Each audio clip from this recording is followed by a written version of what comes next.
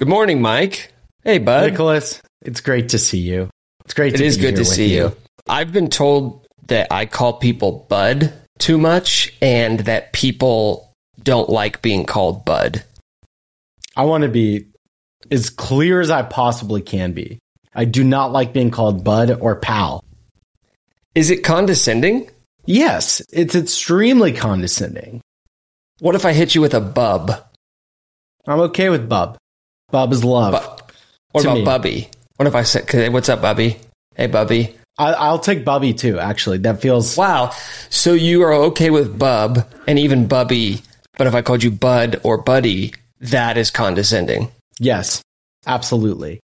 Because I don't follow your line of thinking. Well, I've heard that many times in my life. One comes from a position of power looking down on the other. Hey, bud. I get to call you bud. Don't like it. Hey, pal. The other comes from a place of love. Bub. Because that's not standard. Bub to me is like, I'm showing my love. I'm rubbing my face against your face. Oh, that's not the vibe I was going for. But I like calling people, I like switching it up. That's why I like saying bub. I like saying bud. And it's never condescending from me. It's always the tone that can connotate condescension. No, bud is entirely condescending. I do not like it. I do not like being called pal. Pal more than bud, clearly. I keep bringing up pal. Pal is bad. Hey, pal. So you're calling me pal? What about bucko? What if I said, hey, bucko? Nope. Out on bucko. That's like father talking to son, or like some kind of older person talking to younger person. It's like giving someone a pat on the back when really you're trying to say, I'm dominant. I'm dominant on you. I'm the alpha in the room. That's what it is. Who do you think's the alpha of this show? We trade. I think it's probably you, but we trade. Should we just make this a never-ending competition to see who can be the most alpha? Alpha of the episode. Could be wrong. Alpha of the episode. Yeah, I'd like that. Oh, that's good. We'll get to the end of each episode and we'll vote. We'll vote on who. Secret ballot. We'll do a secret ballot, and then if there's a tie, then we'll leave it open to the Show It All gang. I think that's a perfect way to do it. Yes, but first we vote. And so far, I am the alpha, by the way, because I've been very clear and strong while you've been asking questions. That's the alpha. I think I've called you Bub, Bud, and Bucko, which makes me the alpha of this show. But you know what? We've got a lot of time left. There's a lot of time left in this episode for each of us to establish our dominance over the other. You called me Bucko? I mean, you just asked about Bucko. But if you call me Bucko, I am steaming. I'm up to here. Okay. And if you're listening, my hand is raised. I'm up to here. Okay. Yeah. I need to do something. Actually, I need to do something while we start this episode. I need to get the glasses ready because I feel like this could be a glasses on heavy episode. We're at the end of the season. We got Maui Invitational in the books. So you've got the glasses in hand. I don't. Why don't you do the honor? This would be a major alpha move, by the way. Actually, it's an alpha move by me to offer you the opportunity to do the show rundown. So this is an alpha point for me. Why don't you give the show rundown? I am now giving you tasks to do. That's another major alpha move while I go get my glasses. Not having your glasses is not alpha, but that's fine. Is that beta? And I accept. Yeah, of course. What do you mean? Okay. We're doing the show. The one thing I do is get my glasses. Okay, you go. Okay, all right. Today, we are going to talk about KU football's absolute wrecking of Cincinnati. Skyline Chili, where you at? Announcers, you're still on the toilet. Jason Bean was incredible. He gave us one great ride. We're going to give him some love. We have to give him some love. I assume we're going to show it all at some point. There will be some showing.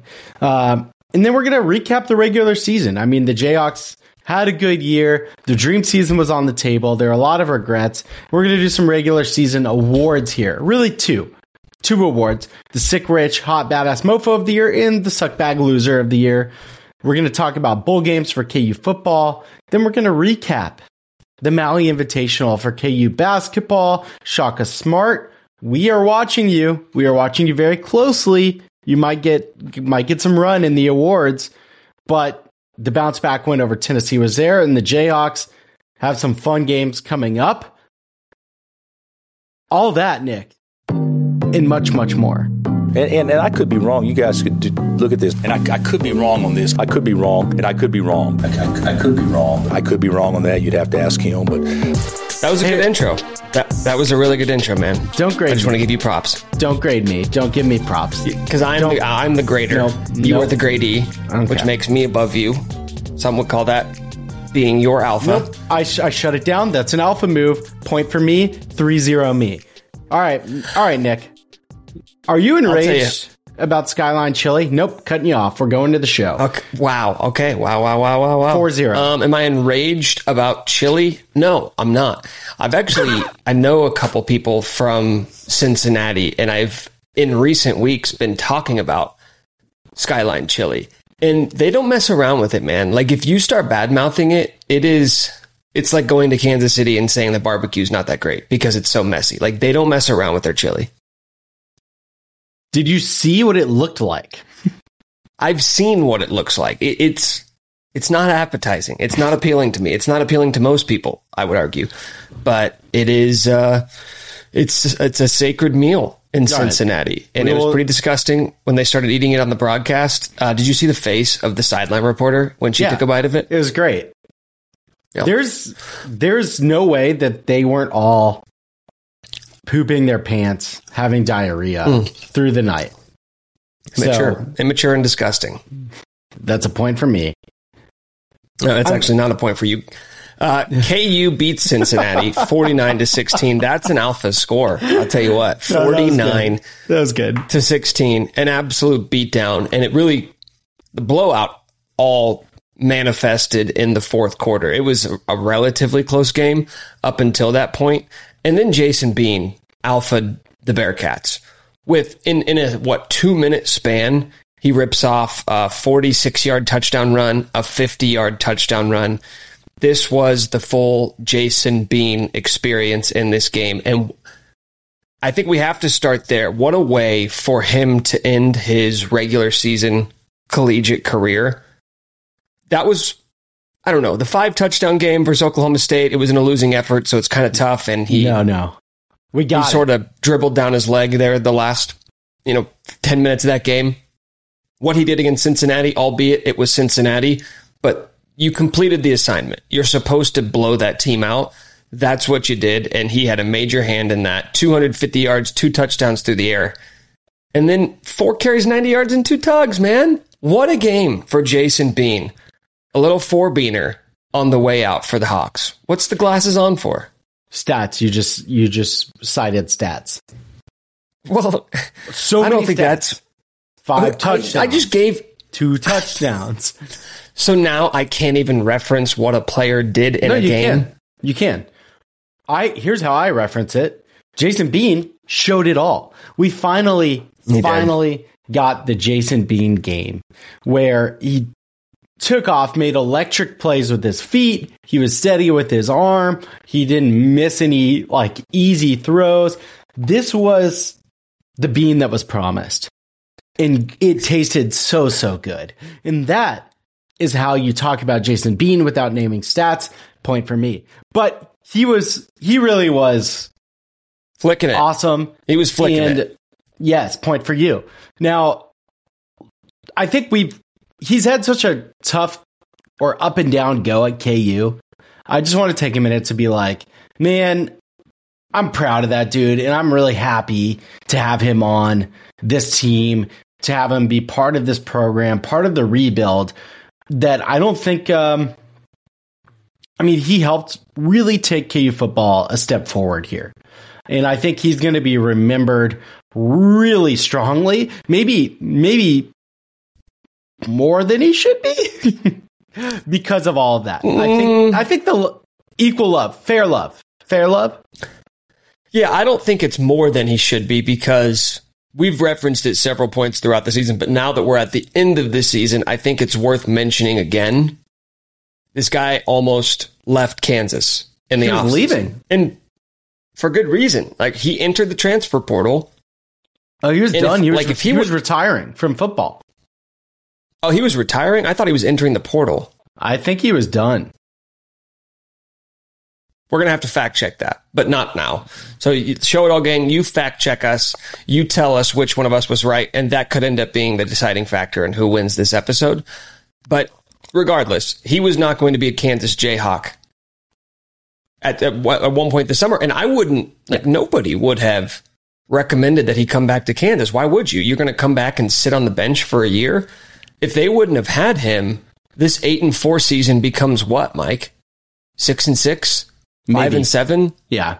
Right. Who knows where this team goes without Jason Bean, and he comes and salvages the season, and not just salvages it, 8-4, dude. You improved off what you did a season ago. And I don't want to skip too far ahead here because I know we're going to do a season recap, but you won one game. You won one game 2 years ago. Yeah. And now Jason Bean, I don't think it's outlandish to say Jason Bean led you to an 8-win season when 2 years ago we did not think this guy was going to be a part of the future of this program. And here he is giving us one of the most memorable seasons of my lifetime. Pretty special. I agree. Are we doing season recap? I mean, is there anything else you want to add about the Cincinnati game? Do you really want to break down No. I mean, it was a really fun, nice game.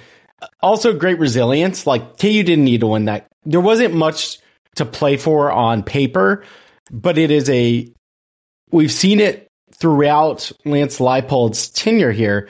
They've really bounced back from adversity strong every time. Bad half, bad play, where in the past KU football would crumble. They don't. That's it. They have not crumbled. They have bounced back every single time, and they continued to do it. I expected them to show up that way. Hypothetically, wagered on it to happen, and hypothetically, it happened because of what Leipold's Jayhawks have done, and because of guys like Jason Bean. So there it is. Do we have anything to show? Because we didn't call for DMs.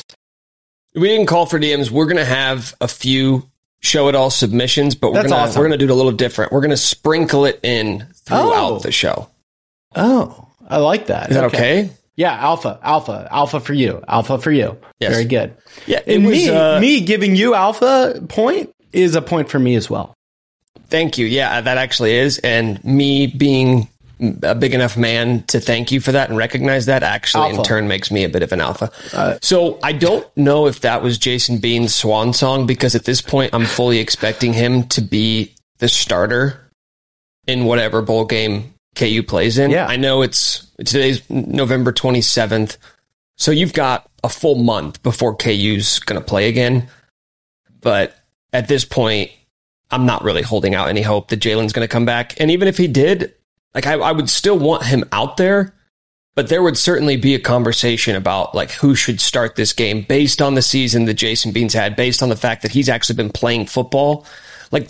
I've been pushing back on the idea that, if Jalen comes back, you should still start Jason. But I would say the more time that passes, the more you do wonder, is there going to be a rust factor with Jalen whenever he does come back? Would you rather have the guy who's been playing football all season be your starter? How close to 100% would Jalen realistically be if he does come back? Then you look back at the Arkansas game last year and you say, well, I guess there wasn't a ton of rust then, but it feels different because it's been longer since we've seen Jalen play this time around. Even out of respect and nod to what we just talked about with Jason Bean, I would want Jason Bean to be the starter, at least for the first possession. And then I would want to watch an honorable snap. No, an honorable possession, whole first drive he gets. But then I would want to watch Andy Kotelnicki get in his bag of tricks, have Bean in the backfield with Devin Neal and Jalen, and then you have Jalen handing it off to Bean, throwing passes. That's what was going to happen. I've been saying I've wanted to see it all year. Either way, I don't really anticipate Jalen coming back. Why risk if he's not 100%? I don't know where he'll be, but I think it's I'm just not going to plan on it. So honorable first drive, though, no matter what. Bean gets the first possession. I don't care if he breaks his leg. I want him out there on crutches. You don't care if he breaks his leg. Well, like you will be indifferent. You will be indifferent towards him. But I want him to snapping play out of femur. honor because that's how much I respect him. We'll probably talk more about this like after the bowl game in a month. But is Jason Bean having the success he's had at Kansas? Is that more about him and how good he is and maybe how much we didn't appreciate his skill level across his time at Kansas? Or is this more of a positive looking forward under this system with this coaching staff and this play calling, knowing that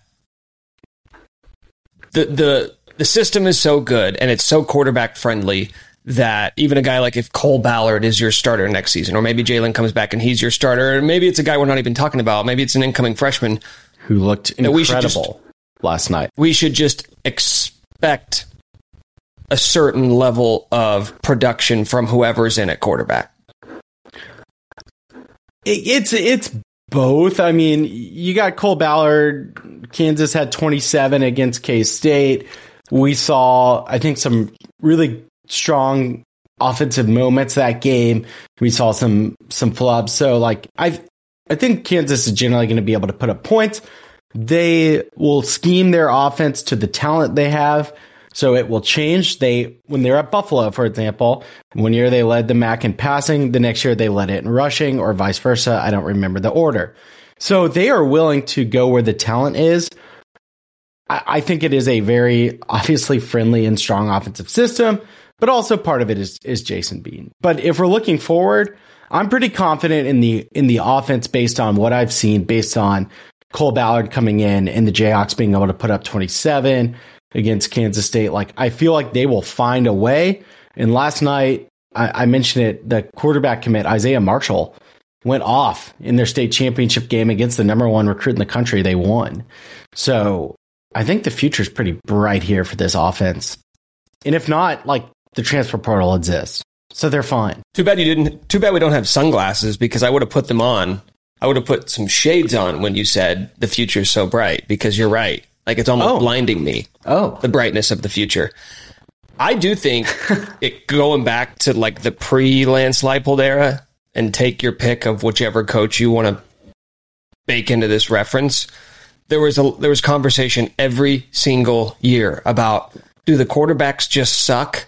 Yeah. Or is it the system? Is it the lack of coaching and the lack of unpredictable play calling? So now I'm to the point where I think, you know what, some of those guys, whether it's like Montel Kozar, we saw Carter Stanley and the shift that he had near the end of his Kansas career. Ryan Willis went on to have success elsewhere. I'm starting to think that, like, maybe it wasn't a talent problem at the quarterback position.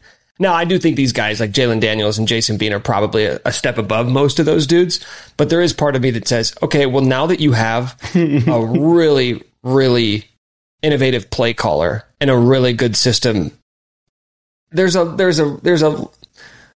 level of confidence I have regardless of who's going to come in at quarterback. Like you mentioned Cole Ballard. He didn't light the world on fire for K-State, but he did enough. He did enough for Kansas to win that game. So, like, I don't put that loss on his shoulders. Special teams, a dropped pick six, like that's where my attention goes to. So I do think that as long as Kotelnicki and Leipold are here, I'm going to expect this offense to be, top 40, top 50 in the country. And maybe that's not even strong enough. Can we talk about Kotelnicki for a second? Because I think he got a lot of flack this year. You and I have been pretty adamant in defending him, because when it works well, you got to give him credit. When it doesn't work well, he looks foolish. The first person to get blame. The first person to get blame whenever this offense doesn't perform to our expectations. And the offense is really, really good. Like, let's continue to be clear. Historically, especially compared to what we're used to. So Andy Kotelnicki, I think we saw it there against Cincinnati. Like, they have made it really hard to defend. The coaching staff has made it really hard to defend Kansas. It puts a ton of stress on the defense. They do it through creativity.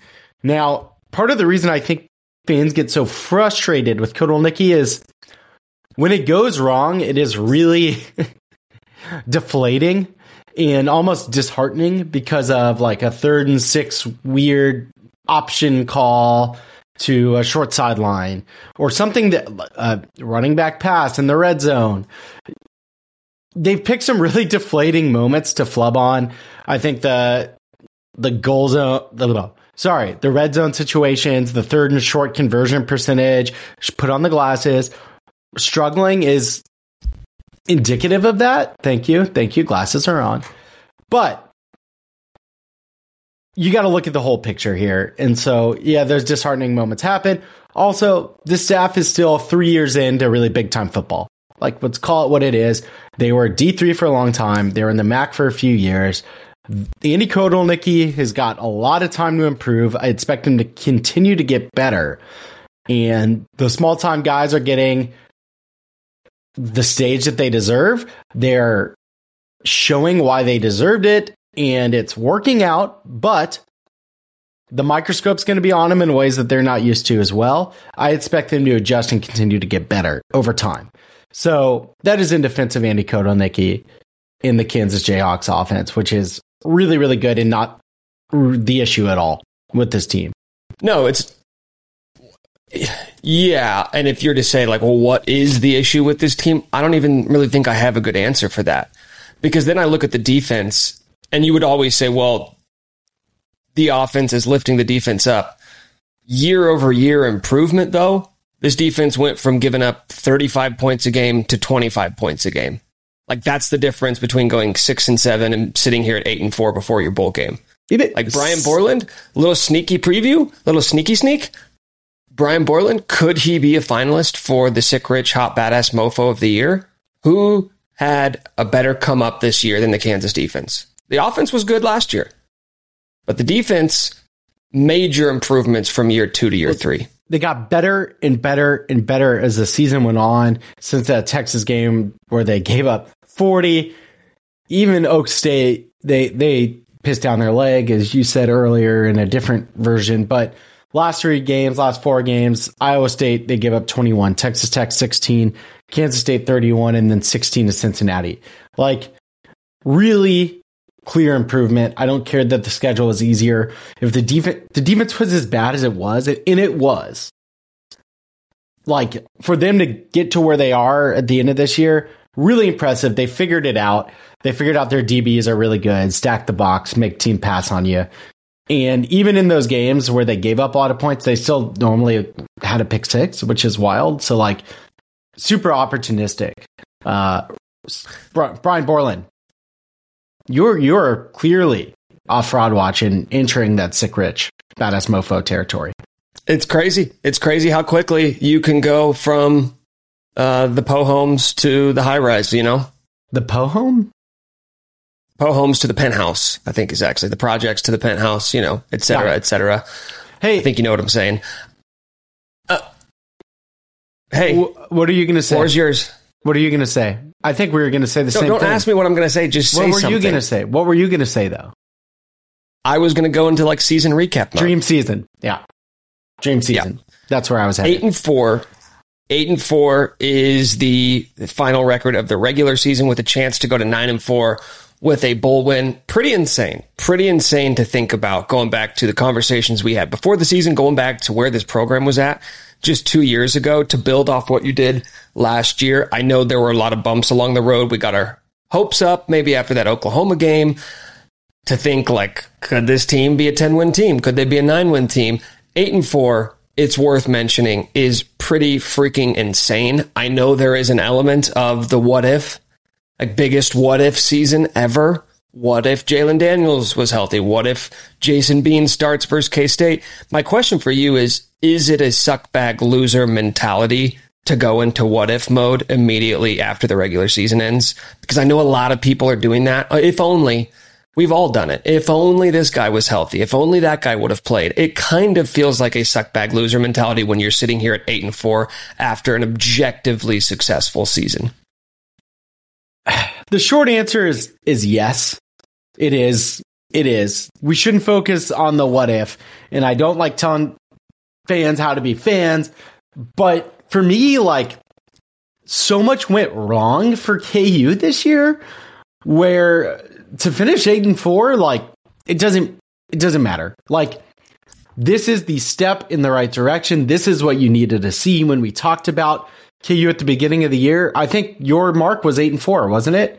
For a successful season, or 8-5. I don't know where we. No big deal. Alpha point for me. That's probably 2 points for me, actually. No, alpha point for me is that I basically had the correct record prediction all year.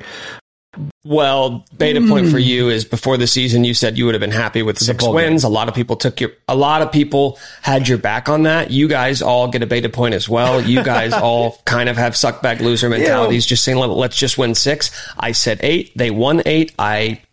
I had my finger on the pulse of this team all season long in a way that nobody else on this show really has. I just enjoyed that. All right. So yeah, I'm not playing the what if game. This is the kind of year KU football has been missing for decades. The good season, the standard good season. It has been elusive. I looked and saw KU hasn't had an 8-win regular season since 1981 with Don Fambrough. Like, wait, what? Oh, you mean exactly 8 wins? Exactly 8 wins in the regular season. Okay, that's kind of a weird way to look at it. It's a weird way to look at it. As if winning more games should be discredited. Well, I was just curious, like, what about a normal good season? That's just what I was curious about. Because it's been elusive, where KU's basically ended at 6 and then had the random pop off for like 10 to 12 wins. It doesn't make, or I guess whatever. Doesn't make much sense. So I think for KU to have a standard good season, really important. Spin zone. I actually think it's better that they didn't win so much, because we're talking about. Thank you. We're talking about sustaining. I'm going to take the joke. Make it serious. Sustaining long-term success. KU football wins more. Expectations get out of whack. Lance Leipold goes to Texas A&M. And Andy Kotelnicki is head coach. We don't know what the future is. Okay, I have to stop you right now. Wait. This is not a timeout. This is a technical foul. Nope. It's better that KU won less. 8-4 is about the long-term project that is Kansas football. You can't just build a skyscraper without a solid foundation, Nick. This was a foundation. Oh my God. This was a foundational year. Worst thing that's ever been uttered on this show. I agree. And you may have just wrapped up Suckbag Loser of the Year. Well, yeah. Put a T on me. What's your counter argument? That winning more would have been better. Off, I want to hear it. Okay, yeah. I don't think you can do it. Do I really need to justify that? First off, I would say if Lance Leipold went to Texas A&M, Andy Kotelnicki is not staying at Kansas to become the head coach. Why? We have absolutely no I don't know. Let me think here, Mike. He followed him from Wisconsin Whitewater to Buffalo. He followed him from Buffalo to Kansas. Now he's going to say, no, I'm going to stay at Kansas when I have a chance to be an OC in the SEC. Are you out of your mind? This is where he's going to finally detach himself from Lance Leipold's hip. I completely disagree. Crazy. You're getting really a Power 3 conference head coaching job. Oh my God! Look at you now. You're coming up. You are now inventing terms to justify your ridiculous statement. You're comparing Buffalo and Wisconsin Whitewater to Kansas, which is not. It doesn't make sense. No, Colonel Sanders. It does make sense. You're wrong. It actually makes a ton of sense. Stop trying to, without any sort of data, make Kansas like a the departure for Andy Kotelnicki. He's been here for 3 years and now he wants to be a lifer. No, I'm just saying that's the opportunity he's going to take. I think it's a pretty good job. Okay. For him. I think there's a lot of people around the country who probably would disagree with that. Imagine him going to Texas A&M with the level of recruits they can bring in. They have a top 15 offense in the country. What kind of opportunities do you think he's going to get there? Okay. Do you think he would get an opportunity better than being the Kansas head football coach? Because I do. I think he'll get an extra $2 million a year. I think that's pretty attractive. For the record, millions of dollars makes a difference in people's lives. I think you don't have a response to that. The problem with your argumentative style is that you just ignore whatever I say and you just keep barreling down your path. No. I am saying him being an OC in the SEC and having success there, what kind of opportunities do you think would present themselves to him then? A good Power 5 job if they succeed, or they'll flame out, win 7-8 games a year. He'll be the head coach. He'll be the head coach at Mississippi in 3 years. Kansas. No, look, the highest coordinator, Steve Sarkisian. Oh, this is 2020. They're making like $2 million a year. Kansas pays him $4 million a year. No. Don't do research while we're in the middle of an argument. Don't pull up data. Don't pull up data I'm in just the middle saying, of the like, argument. You're the guy. Here's who you are, Mike. You're the guy when we're having a debate, are on. and then you're pulling up your phone to like do research to like prove. back up your arguments. No, talk to me. I'm right here. Talk to me. Okay. Don't go look up coaching salaries while we're talking. Here's one major reason I think Andy Kotelnicki would take the job hypothetically in a way that we're probably not going to see play out. $10 million over 4 years. That's probably the difference. Why would this guy was making like $50,000 a year at Wisconsin Whitewater for his career. At Buffalo, he's probably making a few $100,000. Now he can make an extra $10 million. I just completely disagree about this idea that A&M is like some holy grail for coordinators in the SEC with Texas and Oklahoma coming. I don't know this man, for the record.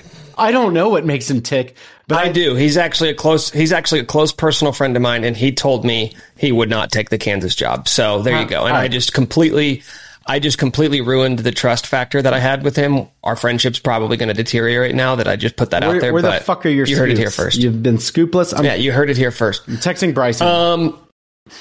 Okay, yeah, please do. Let's get into Reggie season awards. Let's get into some regular season awards. We have 2. We have a grand total of 2 that we need to give out here.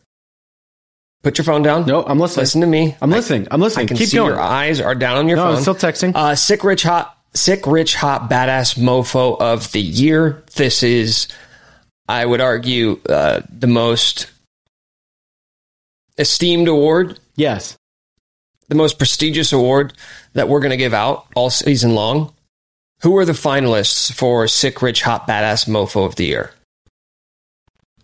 I've sent my text. Let's just start naming some names. We're going to name names. Jason Bean obviously gets one. Jason Bean gets one. Devin Neal gets one. Cole Ballard gets one. Yeah. I mean, if we want to take this in the literal sense, Bill Self is probably about as sick and rich as they come right now, based off his current contract situation and KU's standing. So he's a finalist every single year. This is Bill Self actually. He's the Daniel Day-Lewis of this award. He's actually won it 3 times. He's the only 3-time winner of the Sick, Rich, Hot, Badass Mofo of the Year. So it's kind of one of those deals where we're looking for fresh blood. We're looking for, like, we could give it to him every single season if we wanted to, but he gets graded on a curve now. Bryson says it's the Kansas HC job. What was the question even? You want me to read it? Here we go. Now that you've completely derailed the show with your texting, Bryson, I'm just trying to have a conversation with you. Nick and I are arguing, Bryson says, about what? And I said, would Andy Kotelnicki take the Kansas HC job or go to A&M's Leipold in a hypothetical world? And he said, Kansas HC job. Oh, well, I guess it's final. I guess that just Bryson completely is a Kansas ends the conversation. Insider. He's not biased at all. Okay, Sick, Rich, Hot, Badass Mofo of the Year nominees. We got Jason Bean, Devin Neal, Bill Self. How about Lance Leipold's agent? Because he's about to get a raise. What's his name? Brian Harlan, brother of Kevin Harlan. Okay. We'll go ahead and we'll nominate Kevin Harlan as well. Just for being a legacy Jayhawk. Brian Borland, I think his name has to be mentioned in this. Johnny Furphy. I think the way he's started his Kansas career, he's already hot. One day he'll be Rich as well. And he appears to be when he's winning MVP awards. Yeah, he does appear to be sick. And when he's winning multiple MVP awards in the NBA, at that point we'll look back and say, we knew it. We saw it coming. We were first. I think this is a runaway winner. I think there's a very obvious candidate for this. Oh, I do too. That's it. You want to say it on the count of three? Yeah. Okay. One, two, three. Devin Neal. Devin Neal. There we go. Okay. All right. Perfect. We're on the same page. Devin Neal just had a pretty absurd junior season. 1,200 yards, 15 touchdowns, 1,400. Go ahead and put the glasses on. Yep. Getting really statistical for this, but I don't care. No shame. This glasses is the time. On for this. This is the time. 1,400 yards from scrimmage and 16 touchdowns. We became so consumed with the quarterback conversation around this team that we were very guilty of not talking enough about the season that Devin Neal was having. And part of the reason why every quarterback who played for Kansas this year had success was because they were playing in front of a dominant run game led by Devin Neal. Daniel Highshaw, right? The Robin to his Batman, which may not be fair to Highshaw, but Devin Neal just had an all Big 12 type season. May have been his last year at Kansas. If I were giving him advice, I would say go get that money, but would love to see you back in Lawrence for another season.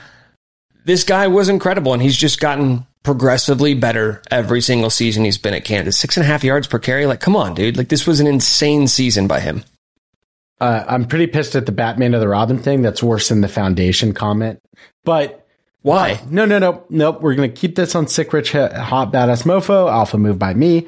That was a hit and run. No, I think you nailed it, though. All of the attention this season went to the quarterback situation.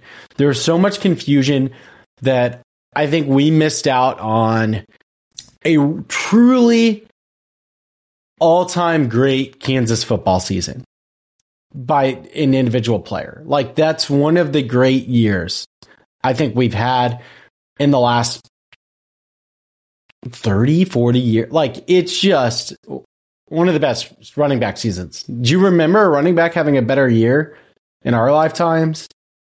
Maybe Gordon. I would have to. BMAC had like awesome. A 16 touchdown season. Let's see where it ranks. I'm curious. I would say I'll keep going while you do the research, which you said we shouldn't do, but it's fine. Dude, no, it works this time. It didn't work when you were doing it, but now that we're not arguing, I think it works. You're right. Okay, so he had 1,209 yards. That puts him fourth in Kansas single season history. Goddamn. Yeah. Who's ahead of him? That would be June Henley in 96, Tony Sands, legend, in 91, and John Cornish. Oh. With 14, the record is 1457 back in 06. So then you look at his touchdowns. He had 12 touchdowns. That puts him tied for seventh. And that's all time. Because Highshaw's good too, and you've got some good he had 15. He had 15. He didn't have 12.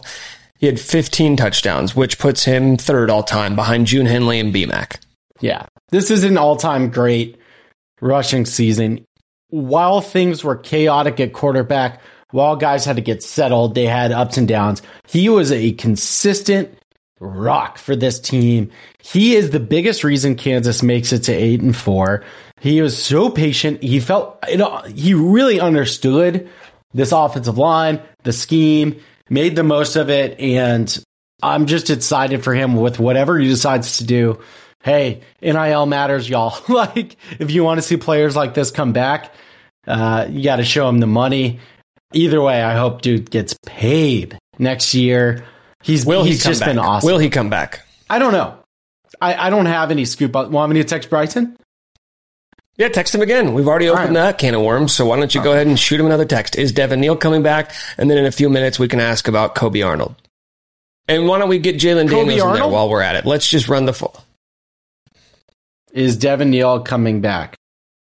Important. My neighbor, one of my best friends growing up, his name was Colby Arnold. I was looking at Lawrence Arnold's statistics. Kobe Bryant's right there. I think it was just like a mashup of all three of those. We didn't even talk about, by the way, Kobe Bryant's just absolutely sick, rich, hot, badass pick versus Cincinnati. Maybe the highlight of the year for Kansas football. That was sick. Oh, Kobe's definitely in sick, rich, hot, badass mofo territory, though I don't think he's there yet. I think he's got time to grow. Maybe a little SPI and you're there, but you might be the favorite for next football season.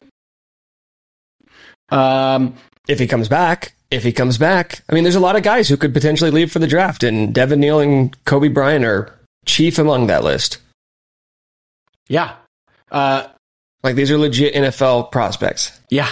Bryson says Neal hasn't made a decision. Depends on the feedback. They're going to keep wanting more touches, keep growing. So he says undecided. By the way, feedback, Devin Neal had a really poor pass block rating on PFF. Put the glasses on. That's a spin zone. I want to see him back. Yeah, I will put the glasses on, but I do need to stop you really quick just to protect you from yourself. Did you inform Bryson that you were immediately going to be taking the information that he gave you in a private text message and airing it out publicly on the podcast? I said, Bryson, important, 911. Is Devin Neal coming back? We're live. I don't know if that's clear enough, but you know what? That's you. That's on you. And if you want to burn those bridges, that's perfectly fine. Bryson knows. Bryson understands that we show it. What else do we have? What a great question to ask in the middle of a podcast. What else do we have? You put me on defense. You put me on defense. Bryson said... I did, and I like doing that. Okay. All right. Anyways. Okay, we good? We're good. Can we continue? Yes. Next award. Devin Neal wins the Sick, Rich, Hot, Badass Mofo of the Year award.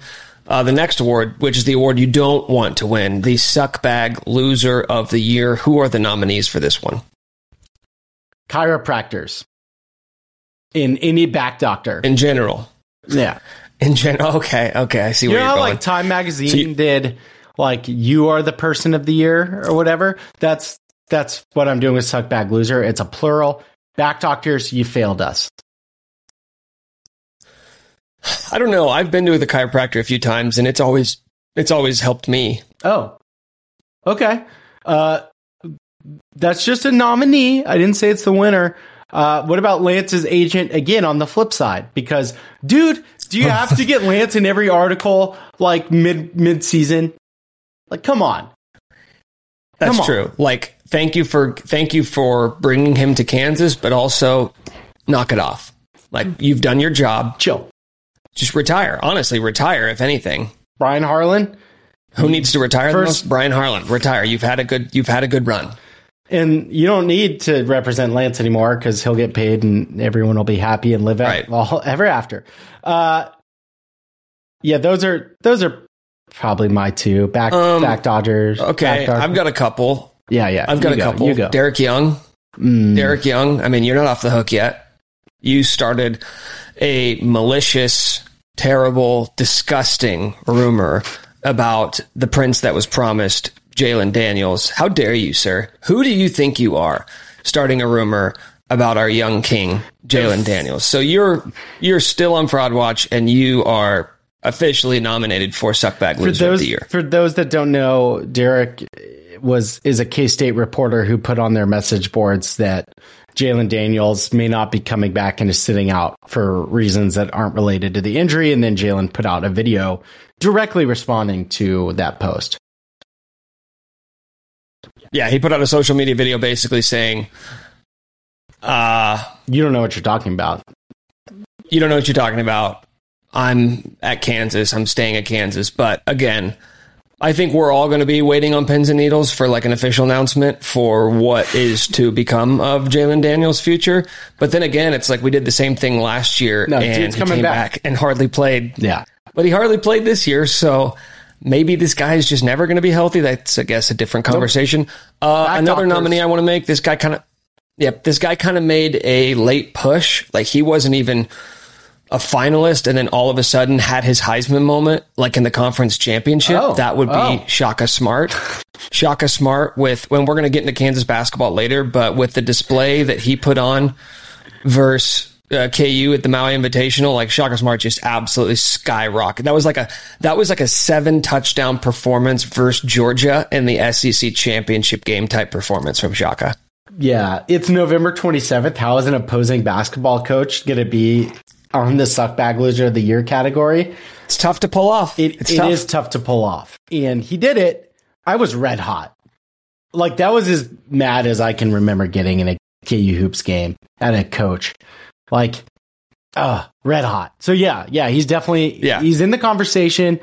Is Sean Snyder in the conversation? No. Man, it's weird. He's the first guy to ever be nominated for both of these awards. He was actually an honorable nomination for Sick Rich Hot Badass Mofo of the Year and also a nominee for Suckbag Loser of the Year. It's tough to pull off, but he did it. Lance's agent had both too. That's true. So we got a twofer. We got a twofer in this award. No. Do you have Sean Snyder? Not Sean Snyder. Who's your official vote going to? It's Ryan Young. Derek Young. It's Derek Young. Can't even remember his name. Derek Young. That is also my vote. So it is a unanimous decision. Doing, Derek Young, you are the Suckbag Loser of the Year. Keep my quarterback's name out Joe mouth. That's right. And speaking of Derek Young, we've got more message board chatter from a K-State writer about a player that could potentially be entering the transfer portal. Who is it this time? It's our friend Tim Fitzgerald. We like Tim Fitzgerald, right? Yeah, I really like Tim Fitzgerald. Okay. You know, I know he agitated some people. I just want about stadium funding. I don't think he's wrong to raise the questions. Maybe the way he phrased it could have been a little different. Tim Fitzgerald, you're a sick, rich, hot, badass mofo. I'm just going to say it. Yeah, that's right. That's right. We don't have any problem with Fitz on this program. None. But here's what he had to say on the Go PowerCat message board. He said, quote, "We've been hearing growing talk of Will Howard's intentions to use his pandemic season to play one more season, but not at Kansas State. I think his anger last night at game's end, throwing his helmet and obviously being hyper-emotional, was him realizing he lost his final game at K-State. We've been digging from the end of the game and into today, and it sounds like Will indeed hit the portal when it opens in a week, but he may announce soon he is departing. There is one school that seems to be circling Will as another one-year transfer quarterback to help with their transition to their own young quarterback. The destination we're hearing is Notre Dame. For now, that is all we know, but I'll be shocked if Will plays in the bowl game and double shocked if he does anything else than transfer." Will Howard, not built for this. Will Howard, not built for this. Honestly, I'm going back. Will Howard. And this is mostly a statement nomination. I'm going back retroactively nominating Will Howard for Suckbag Loser of the Year only because of what we discussed last week about not talking crap on college athletes. Nope, Will Howard's getting paid, and he might be getting double paid by going to Notre Dame. So I am just exercising my First Amendment right to nominate Will Howard for Suckbag Loser of the Year. I don't know. It's kind of sick, rich, hot behavior. He didn't... Transferring to Notre Dame? Yeah, leaving K-State. No, he's not built for this. He's genius. He's not built for this. He's not built to be a Power 5 quarterback. Will Howard is an independent level quarterback. That's how good he is. He's not even a Power 5 quarterback. He's independent. Will Howard, Sunflower Showdown, you can't handle it. You know what's coming, and you're out. It definitely doesn't have anything to do with the blonde-haired kid behind you that seems to be pretty good. Definitely doesn't have anything to do with that. Maybe he transfers too. And Chris Kleiman goes to be Lance's offensive coordinator at A&M. That'd be great. You know what? We'd love to have Chris. No, I mean, yeah, I think it would be really funny if he's good at Notre Dame. That's just kind of it. Like, this is a popcorn situation. No matter what, I'm amused. Win-win for us. By the way, Fitz also honorable Show It All gang member. He showed it all. He didn't know he was showing it all, but he showed it all. Shows it. And I liked it. And we're glad to have completely ripped off what I believe is paid access to the Go Power Cat board and sharing that all with you. So you guys are getting free K-State scoops. Don't sue us. Hashtag don't sue us for sharing what I believe is a paid scoop on the show. Fitz, congratulations. You are officially part of the Show It All gang. Yeah, no, that's a good take. If you're a Kansas State fan, subscribe to gopowercat.com. Yeah, please do. Please do. And if you're a KU fan, we'll bring you the best stuff we possibly can. We're on a need to know basis with gopowercat.com. We've got another submission from the Show It All gang, which I think will very seamlessly transition us into our next topic. This is from, you'll realize very quickly once I start reading who this is from. This is a repeat Show It All member. And we're back. Maybe? Tastefully Show It All. Architect of the MSB. Otherwise known as Ames' dad, Hawks by 300, college game season, Lee Corso residency in the Eldridge, billion-seat booth, K-State pays for it, not asking anymore, man genius, lie pulled this L, still the cheesiest, stuff my face with Pop-Tarts, Australia over wherever Cincinnati is. Okay, thanks, guys. And again, feel free to say my name, but I will only be referenced as at Kobe Gellis or Kobe Hung Further, bet genius, man genius, Gellis. Architect Great of the stuff. MSB. Took me a second there. Million-seat booth. Yes. K-State pays for it, not asking anymore. Yeah, that's right. And you know what? And that's also a nice little nod to Tim Fitzgerald, who was upset earlier this season because he was saying that Kansas taxpayers are paying for it. And listen, Mike, I don't know who's paying for it, but let me just say this. If Kansas taxpayers are paying for it, good. You should. We are an institution. We are the beacon of light for this state. And if you have to dig into your pocket a little bit to pay for the Kansas football stadium, you should be honored. You should be honored that they asked you to be a part of making state history. So you're welcome, quite frankly. You're welcome. Thank you for the maybe penny. Maybe a penny. That's my understanding. Part of a penny. Look at Mike. Mike, he's a California elitist. I am. This doesn't even affect him, so he doesn't care. And he might be spreading misinformation. We don't know because he doesn't care about the Kansas taxpayer. Okay, so that does bring up a good question. What bowl game are we going to? What bowl game is Kansas going to? I've heard some rumblings that they could be headed to the south. They could be headed to the southwest. I'm really hedging my bet there. But it seems like Texas and Arizona, because there are so many damn bowl games in Texas, that's just kind of up there. There was some chatter earlier about the Pop-Tart Bowl in Orlando. I think that was if the dream season happened. It's so funny to think about the dream season ending with the Pop-Tart Bowl in landlocked Florida. Why is that funny? But it's the Pop-Tart Bowl. Like, come on. I dream of it.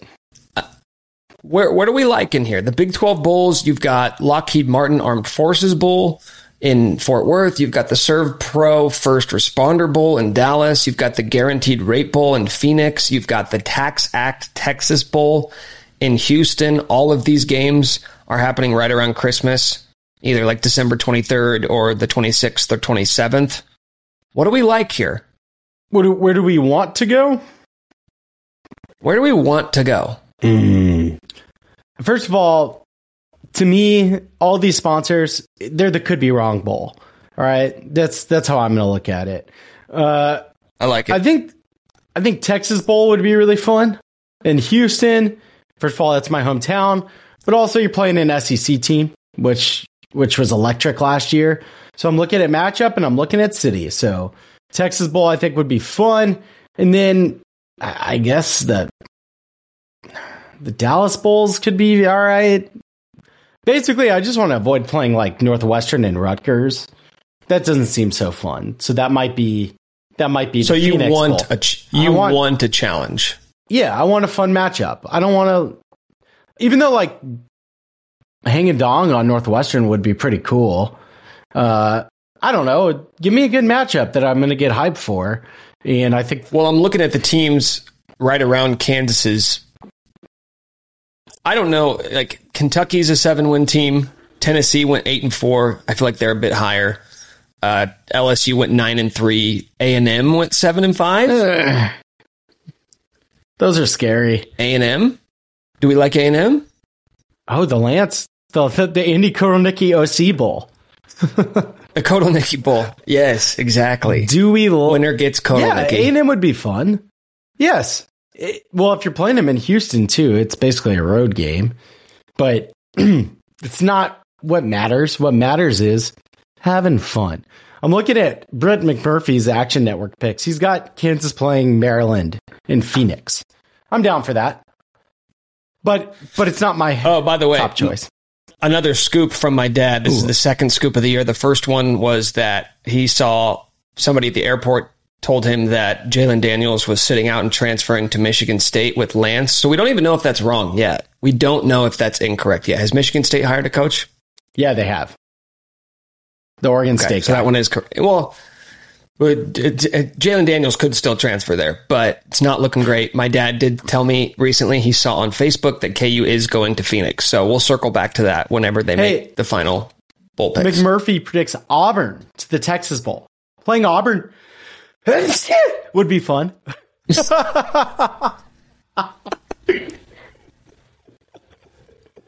That was such a violent sneeze. I let it out, man. I showed it all. I got my allergies. They're going nuts. God. Auburn. You okay, bud? Auburn okay, would be bud? fun. Yeah. Just hit you with a bud. You didn't notice. Alpha move by me. Auburn would be fun. I thought it came from love. In terms of just like destination, independent of who you're going to be playing, I would say for ease of travel, Dallas, from the Kansas City area, Dallas would be obvious the number one pick there. For enjoyment, for fun, I would actually go Phoenix. Phoenix would be a fun place for Kansas to take over for a couple days. Dallas also has a huge KU alumni base. Dallas, Denver, Chicago, I think are the three biggest cities outside of the Kansas area. So Dallas would be great for fans that are already living there. It would be great for travel as well. So if given the option, I would assume, well, it would depend on money, but I would also think that Dallas would have a slight edge over Phoenix. But Phoenix would be fun. I would love to go to Phoenix. Both of those games, by the way, the Serve Pro First Responder Bowl in Dallas is on December 26th. The Guaranteed Rate Bowl in Phoenix is also on December 26th. And then the Tax Act Texas Bowl in Houston would be December 27th. People want to know, Mike, are we going to the bowl game? I'll probably be at the game if it's in Texas. Because I'll be in... Will you already be in Texas? Yeah, I'll be in Texas. So, yeah, you want to come? I would love to go. I'm going to be in... I'm going to Kansas for Christmas as well. So... going to Phoenix, oddly enough, wouldn't make a ton of sense. Like, it would make a ton of sense if I were still in Denver. But Dallas, from Kansas City, that's you get a little puddle jumper, hop down to Dallas. So the fam went to Memphis last year. They said it sucked. Memphis, low-key, horrible place to go to a bowl game in December. Yeah. Dallas, on the other hand, I think would be kind of sick. So if it's in Dallas, like, that's the best opportunity for me to go to a bowl game. Commit to something. Beta move not to commit. I won't. Okay. Commit. All right. Point from Mike. I will be there. If I'm committing. I will be there. I'm committing to not committing. I'm committing to non-committal. Oh, that's pretty good. When will we know? Do you know when we'll find out? No one knows. No one knows. I'm just kidding. It'll be after the. Why don't we go for the triple play here? Why don't you text Bryson one more time, see if he can tell us where KU's playing in the bowl? Right. We've been utilizing him a lot. We could have just had him on the show. We could have just had him on the show. He said he may not be alive to see the team next year. Oh, he's like actually. He's really sick. I thought you meant sick, sick. I thought you meant like sick, rich, hot, badass. Also that. Yeah. Also that. While you're texting, I'm going to go ahead and get us into our basketball stuff because we're going to close here with KU basketball, recapping the Maui Invitational. KU did not win the Maui Invitational, sadly enough, as they low-key got kind of wrecked by Marquette. I don't know if the final score would indicate, a downright wrecking. They lost by 14. I think that's wrecking territory considering they were really not in that game at any point over the final 20 plus minutes. So low key wrecking. That's okay. Came back, a little bouncy back win versus Tennessee. That's another top 10 wins. Yeah. It was an impressive win against who is still, by the way, after losing 2 straight games in Maui to really good competition in Purdue and Kansas. Tennessee, number 1 defense in the country. So we can talk all we want about the offense, and I know we will. They just beat the number 1 defense in the country, according to Ken Palm. Glasses on. Tell you right now, I'm going to take the glasses off, but the glasses will be coming back on for this Kansas basketball segment. We're going to get into Shaka Smart stuff, but before, let's just do the big picture here. What was your biggest takeaway from KU's time in Maui? They need a second ball handler, secondary scoring option alongside DeJuan Harris. Jamari McDowell filled that role against Tennessee. I think you really need a secondary offensive threat on the perimeter, or secondary, like DeJuan is a major threat. He needs to be aggressive, and I think you need someone else that's going to make a defense. Are you talking about shooting? I'm not. What is the biggest concern here? Is it shooting? Is it just like I think they need another offensive dude. Initiator? They need another dude. Yeah, an offensive initiator, someone they can trust. The young guys are going to get there. They're going to get better. It's going to take a little time, but that to me is the most important thing for this team. Truly, that's I guess. So yeah, another offensive initiator. I don't think it needs to be a shooter. It needs to be someone respected and trustworthy out there on the perimeter. And then the other thing is like they're slow. They're going to be a slow team. They got to play under control. Okay, so this is going to make me the sick, rich, hot, badass mofo of the week, and this is going to make me the alpha of the episode, and I'm going to win the episode with what I'm about to say. I basically, trying to find a tactful way to put this, I basically disagree with everything, like every single thing that you just said. Not only you, though, I'm disagreeing with everyone who is talking about the Jayhawks right now. Well, you're just Fans, wrong. That's not alpha. Media, national media. No, I'm not. I couldn't be wrong. I couldn't be more correct about this. We're changing, and this is the most alpha move. We are now actually, I have an announcement to make. We're changing the name of the show. Couldn't be wrong. It's now couldn't be wrong. I couldn't be more right about this, quite frankly. Continue. The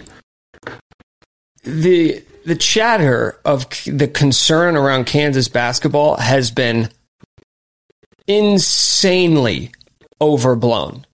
This is one of the best teams in the country. And I'm getting a little tired hearing about all of their deficiencies. I'm getting a little tired hearing about all the things that they don't have that they're going to need to compete in March. This team lost to Marquette. Weird matchup. Marquette plays a very unique style of ball. Marquette is also one of the most experienced teams in the country. Yep. They brought back everyone from a season ago. This is way, way, way closer to a finished product than what Kansas is. And we're going to see this team get increasingly better over the course of the year. But let's just stop for a moment. Instead of talking about all the things they don't have, let's talk about what they do have. They have 2 All-Americans on their team. They have 2 of the top 10 players in college basketball. I feel supremely confident in saying that. 2 top 10 players in Hunter Dickinson and Kevin McCullar. Glasses on if you want for this. Hunter Dickinson is averaging 21 and 13.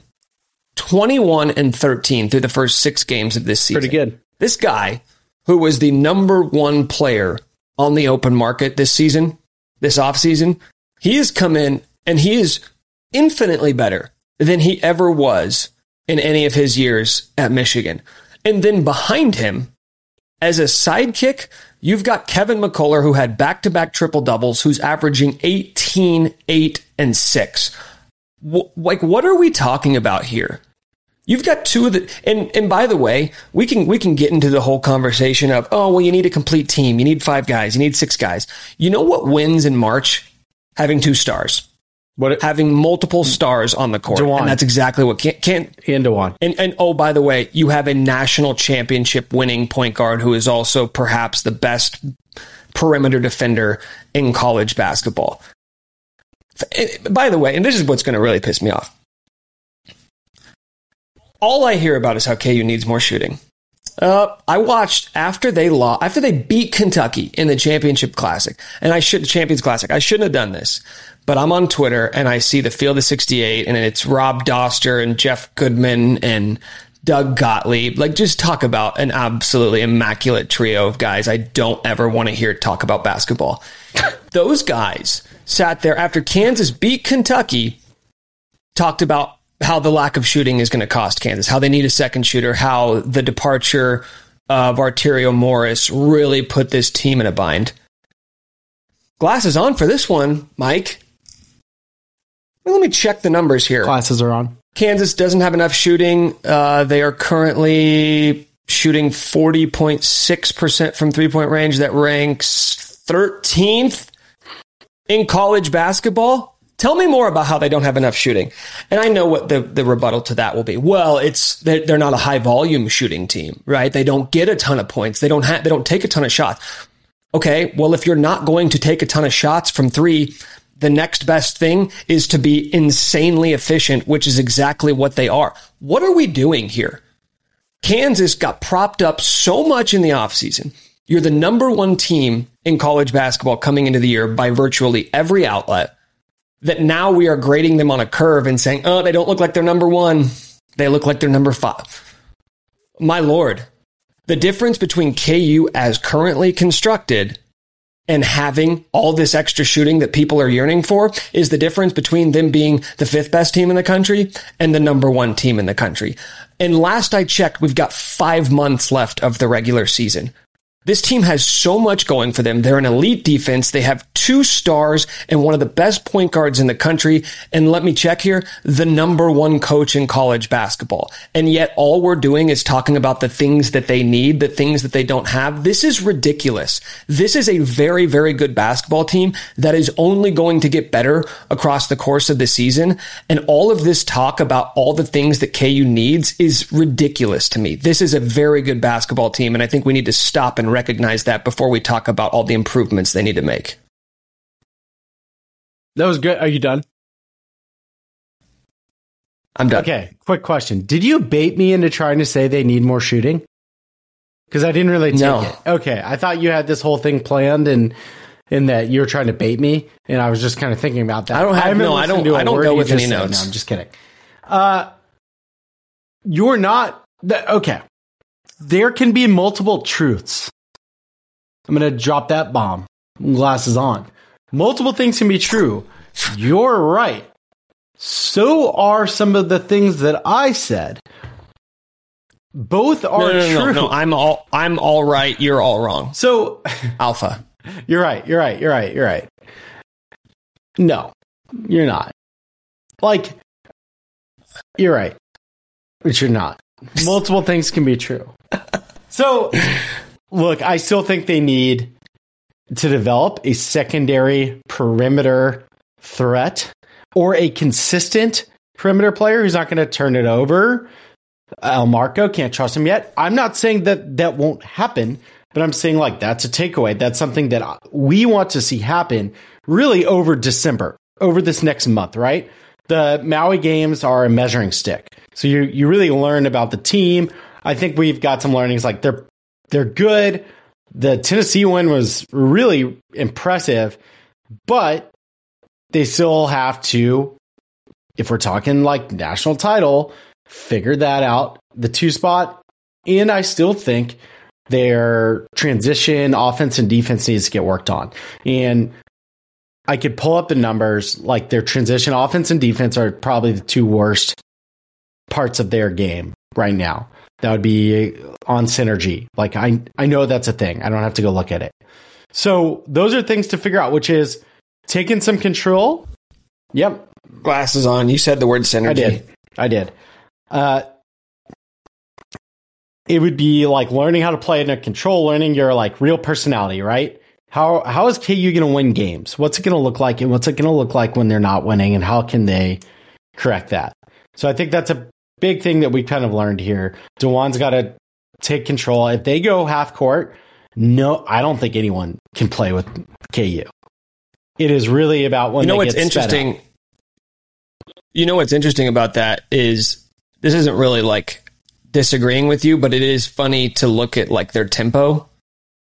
KU's one of the fastest teams in the country right now. Like they're playing at a fast. Now you could argue the reason why I'm not disagreeing with you is because I would tend to agree that they would be better suited to not play so fast. Yeah. But one of the other things that really jumps out at me, and my glasses are on for this entire rebuttal, is they're number 1 in the country in assists per field goal made. And that goes to what we talked about 2 weeks ago, which is that this team moves the ball very, very well. I think that speaks to the level of experience they have. They have a ton of upperclassmen that are playing in this rotation right now. That's why they weren't ready to beat Marquette. And they've got, we're talking about I know. continuity. We're talking about bringing back the same guys who have actually played together. Experience and continuity are two different things. This team has experience. They just don't have experience playing together. But I think that speaks to also the basketball IQ of this team. Like the ball doesn't stick. You've got a lot of really smart players out there. And that's what gives me a ton of confidence that they're going to figure this out. It's not like I look at it and say they don't have the dudes. It's just that they don't have the roles established right now. They've got some of it. That's why they're a top 5 team in the country. Getting from number 5 to number 1 is filling out the other 15% that they haven't got figured out yet. But are the pieces there to figure it out? You're going to bet on Bill Self. There's going to be growing pains. El Marco and Jamari McDowell figuring it out. It's also exciting to watch those guys and Johnny Furphy get not just Del Marco. What if I just told you, Mike, that you need between Johnny Furphy, Jamari McDowell, Nick Timberlake, and El Marco Jackson, you need 2 of those 4 to make big strides between now and March. You would take that bet, wouldn't you? You would say that will happen versus no, they're just like all those pieces are not going to fit. Wouldn't you bet on Bill Self to develop 2 of those guys or for them to get comfortable to that point? And that's what we're going to watch for over December. By the way, I did pull up the synergy numbers. I'll just grade it out. This is like their efficiency. Transition offense, they're like around the 50. Transition offense and defense, they're basically like 50 percentile in the country. Glasses are on. Yeah. Half court offense and defense, they're in the top 90 percentile. So they're one of the best half court teams in the country, offensively and defensively. And they're average in transition on both sides. So yeah, they're playing too fast. That's what we're getting at. Yeah, they turn it over a lot. Problem is, also Hunter Dickinson's outlet passes are really good, which anyways. Hey, can we say something about Hunter Dickinson? He should be the National Player of the Year frontrunner. And I would take it a step further because I know what people will say, which is, what about Zach Edey? I actually have a response for that prepared. This one I did have prepared.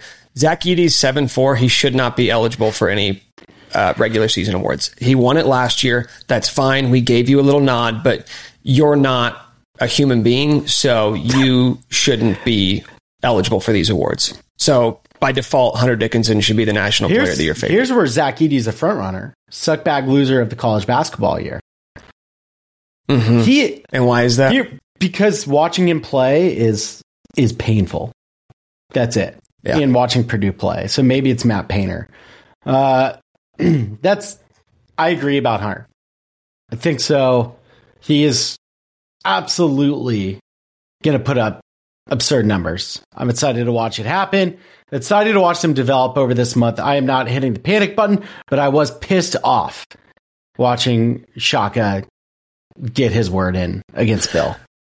Let's get to Shaka Smart. That little bitch ass Shaka Smart. Here's what I would say about Shaka. I would say that, I kind of want to, I'm not saying Shaka is built like a man baby, but I am saying that I would love to put a diaper on him and swaddle him and just rock him to sleep at night. Like I would love to get a car seat and strap him in and then drive around town playing his favorite Disney songs. I would love to just put him on a leash and give him little doggy treats when he's being a good boy, because he is a cute little man baby of a coach. He is the biggest bitch-ass college basketball coach in the country, and he is now public enemy number one. We needed someone to fill that void. It has been vacant ever since Bruce Weber left Kansas State, and boy, do we have a great man to replace him in Shaka Smart. Bill Self ran him out of Texas, and now he's pissed off about it. We need to give an oral recap of what took place for anybody who may have been living under a rock and missed what happened in Maui. Do you feel like you have a good picture of exactly what took place? I believe during that game, Shaka and McCullar went back and forth for a couple possessions. Shaka then was a timeout, kind of stepped out, yelled at McCullar, told Self he needs to get his players in check. I believe, so basically, Shaka went after McCullar, Self got involved, Shaka told Self to shut the fuck up. That's my understanding.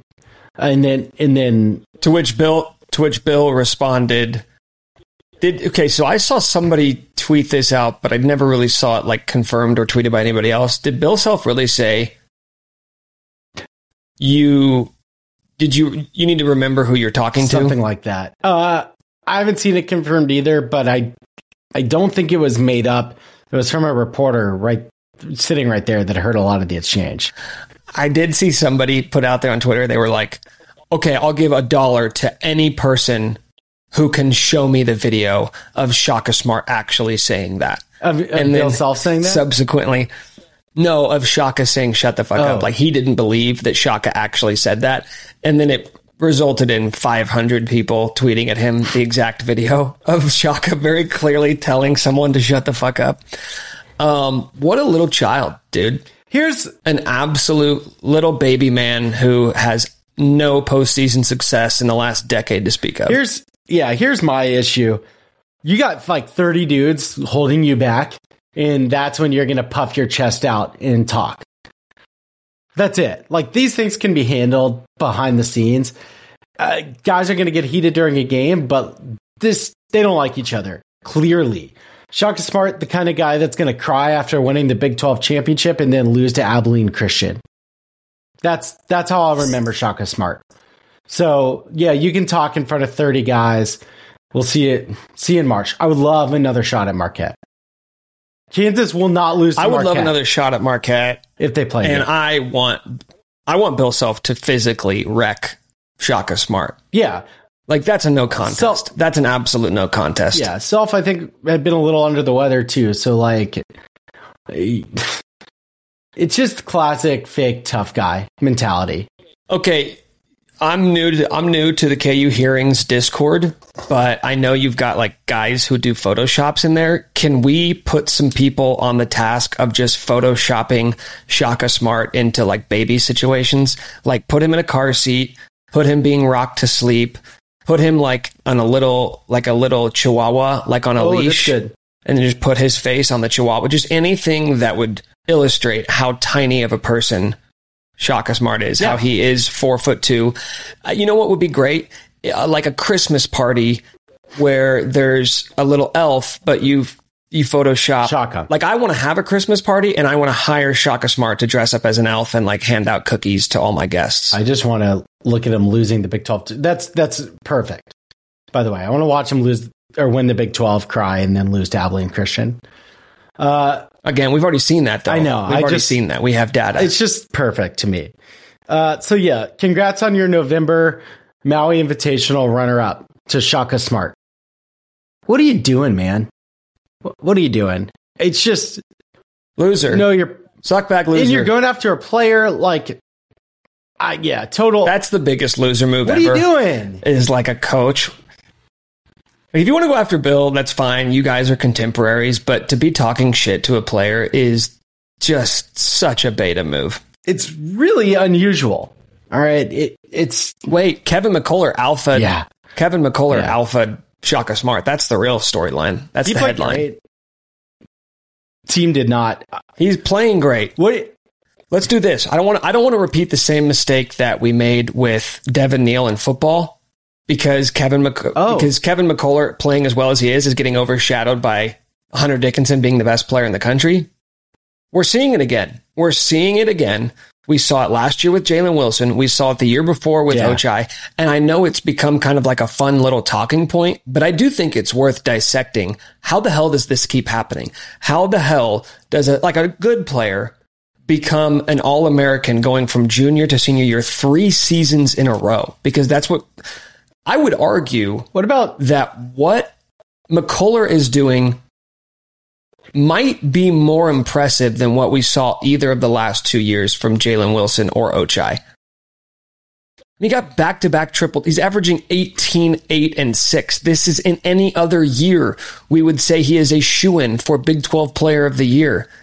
But because he's got Hunter Dickinson in the lineup as well, it's like, okay, he's a nice little sidekick. What he's doing these are not sidekick numbers. These are not sidekick performances. These are alpha, number one, Big 12 Player of the Year, first team All-American type numbers. Yeah. I've got a friend who's in an NBA front office, scouting, was in Maui a little bit.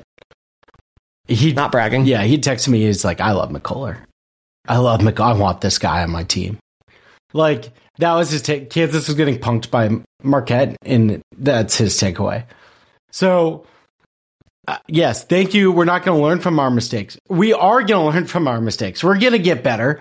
Kevin McCullar, you deserve your flowers. I don't know that it's more impressive than Ochai yet, but also you can go further. Like Frank Mason, junior to senior leap. Devontae Graham made the same kind of leap. I mean, recent history, I guess those guys weren't in like draft consideration, quite like Jalen and Ochai. Different position, but we're seeing it happen. That's why we're seeing it happen. Yeah. That's why I'm kind of comparing the last 3, because they all have kind of been wings between Ochai and Jalen and McCullar. It's like, you're the wing, you're the leader, you're going to be sort of the initiator on the perimeter.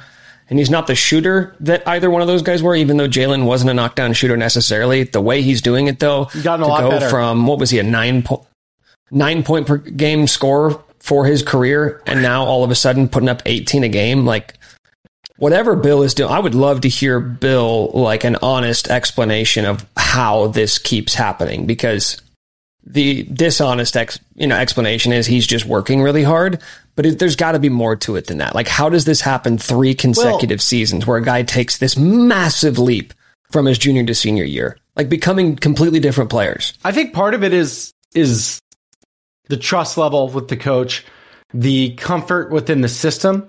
When Self kind of takes the reins off on guys, it really helps them hit another level. And I think he's done that with McCullar. We've seen him do it in the past with other guys. I think it took McCullar like 3/4 of the year to really get comfortable in the offense last year, too. So that's part of it. But you're saying like over time, part of it is I think trusting each other. And you get to play without thinking a little bit more.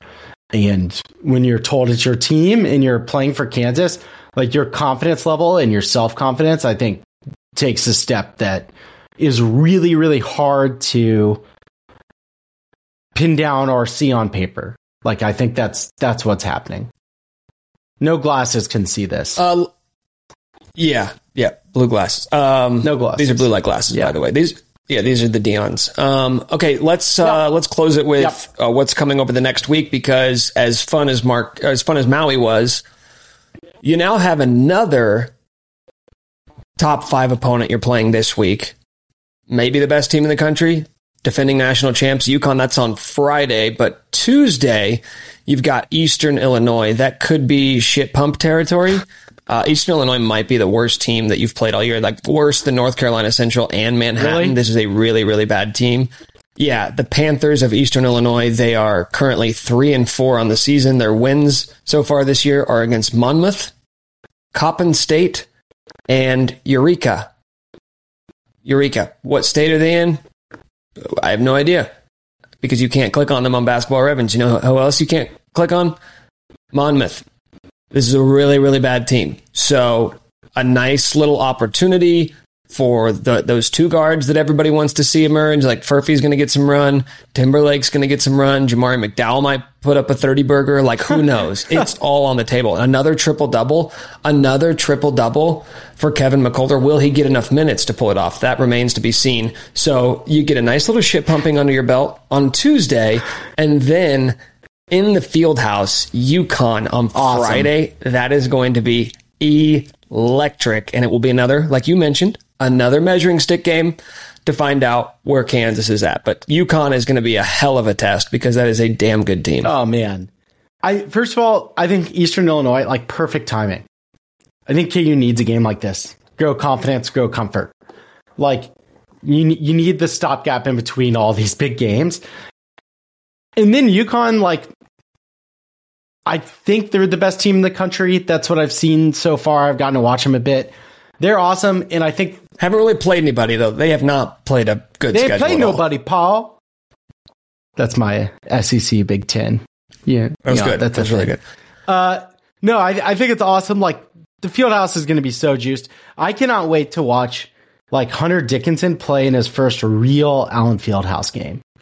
That's a weird... I don't know if that's a weird thought, but, like, he was losing his mind against... in the, like, Manhattan game. So...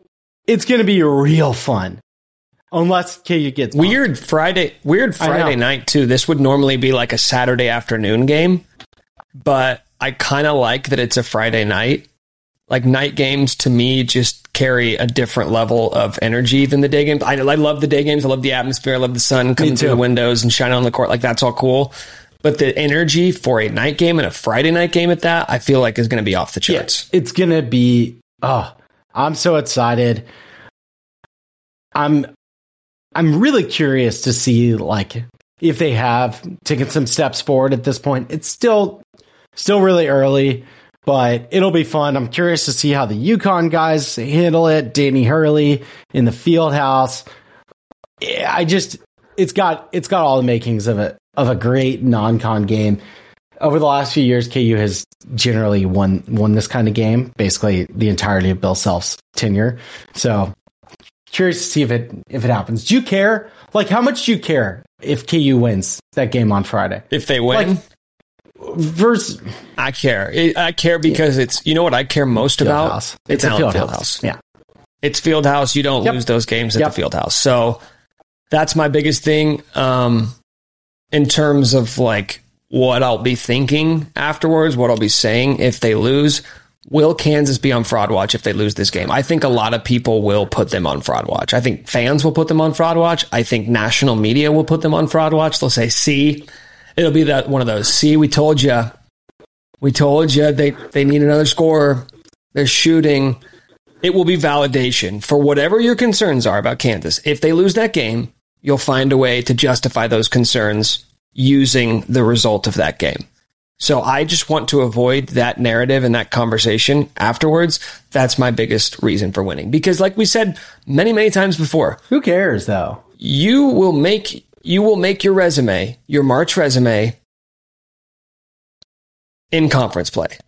We don't often reference non-con games. Maybe on Selection Sunday, it'll be on kind of the line where it says biggest wins. And if you beat Connecticut, that will certainly be up there. But even if it's on your resume, we're not going to be referencing it in our conversations about this team on Selection Sunday. We're not going to be saying, well, see, since they beat Connecticut 3 months ago, this team can go on a run in March. So it's important to keep things in perspective. It matters now. Perspective matters. Way, way, way more. It matters so much more now than it will ever matter when the games actually mean something later in the season. I've been thinking about one thing Bill Self said, and I think this is maybe my last point here on the Big 12 media days. I think Self said something like, looking at the new Big 12 schedule, like, we're going to have to get used to maybe losing some more games and focusing more on having the team in the best place in March. I think he kind of said, like, he's expecting to lose some more regular season games in the future, right? You've got Houston coming in, like, the conference is loaded. And this year is part of that. In the schedule is part of it. So I try to think about that too, which is like, I think he is going to let them play through some early struggles a bit more than we've seen him do in the past. The one self-criticism is like, he doesn't play the young guys enough. He doesn't let them get ready because he's so competitive. He's got to win the regular season games. I don't think we've really seen that so far. So I think it's an intentional adjustment, Mike. Though. Oh, yeah.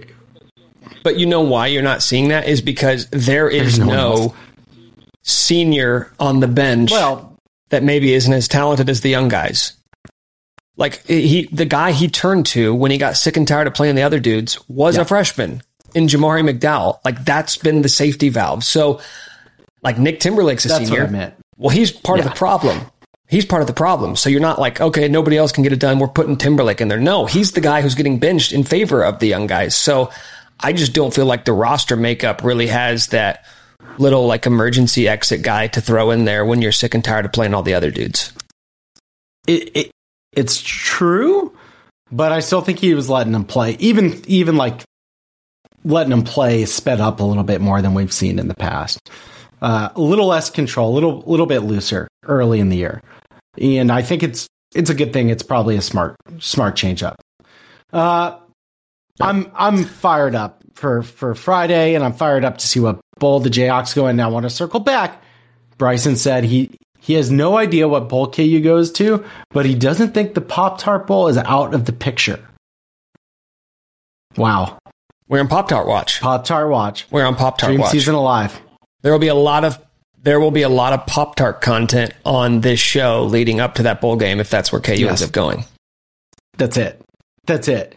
We are on Pop-Tart Watch. That's all there is. The Kansas football team. We are officially Pop-Tart Watch. Pop-Tart Watch has begun.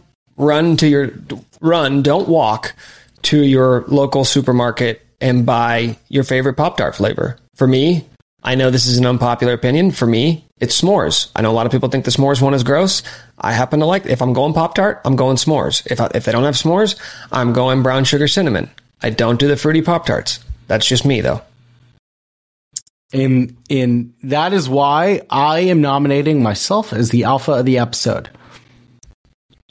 And I will actually, in turn, be nominating myself for the alpha of the episode. So if you would like to weigh in on this, please let us know in the comments section. Leave us a review on iTunes, on Spotify. Tell us via review. Let us know.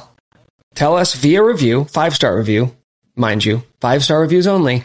Let us know who is the alpha of the episode. We will tally up the votes and make the results public on next week's episode. If you haven't, subscribe, rate, review wherever you're listening. Show your friends. You're going to be with your families around the holidays. Let them know. What better Christmas gift to give a loved one than a free one, which is a subscription. Grab their phone, and even if they don't like KU, subscribe to this podcast for them. It's the greatest gift. It's the season of giving, and give your family and friends something that's priceless. Literally, it's priceless because it's free. The best Christmas gift, the best gift for the holidays. Thank you for listening. Thank you for voting for me for alpha of the episode. I'm the alpha. I'm the alpha. Goodbye. And that's the final word. Me being the alpha. Goodbye.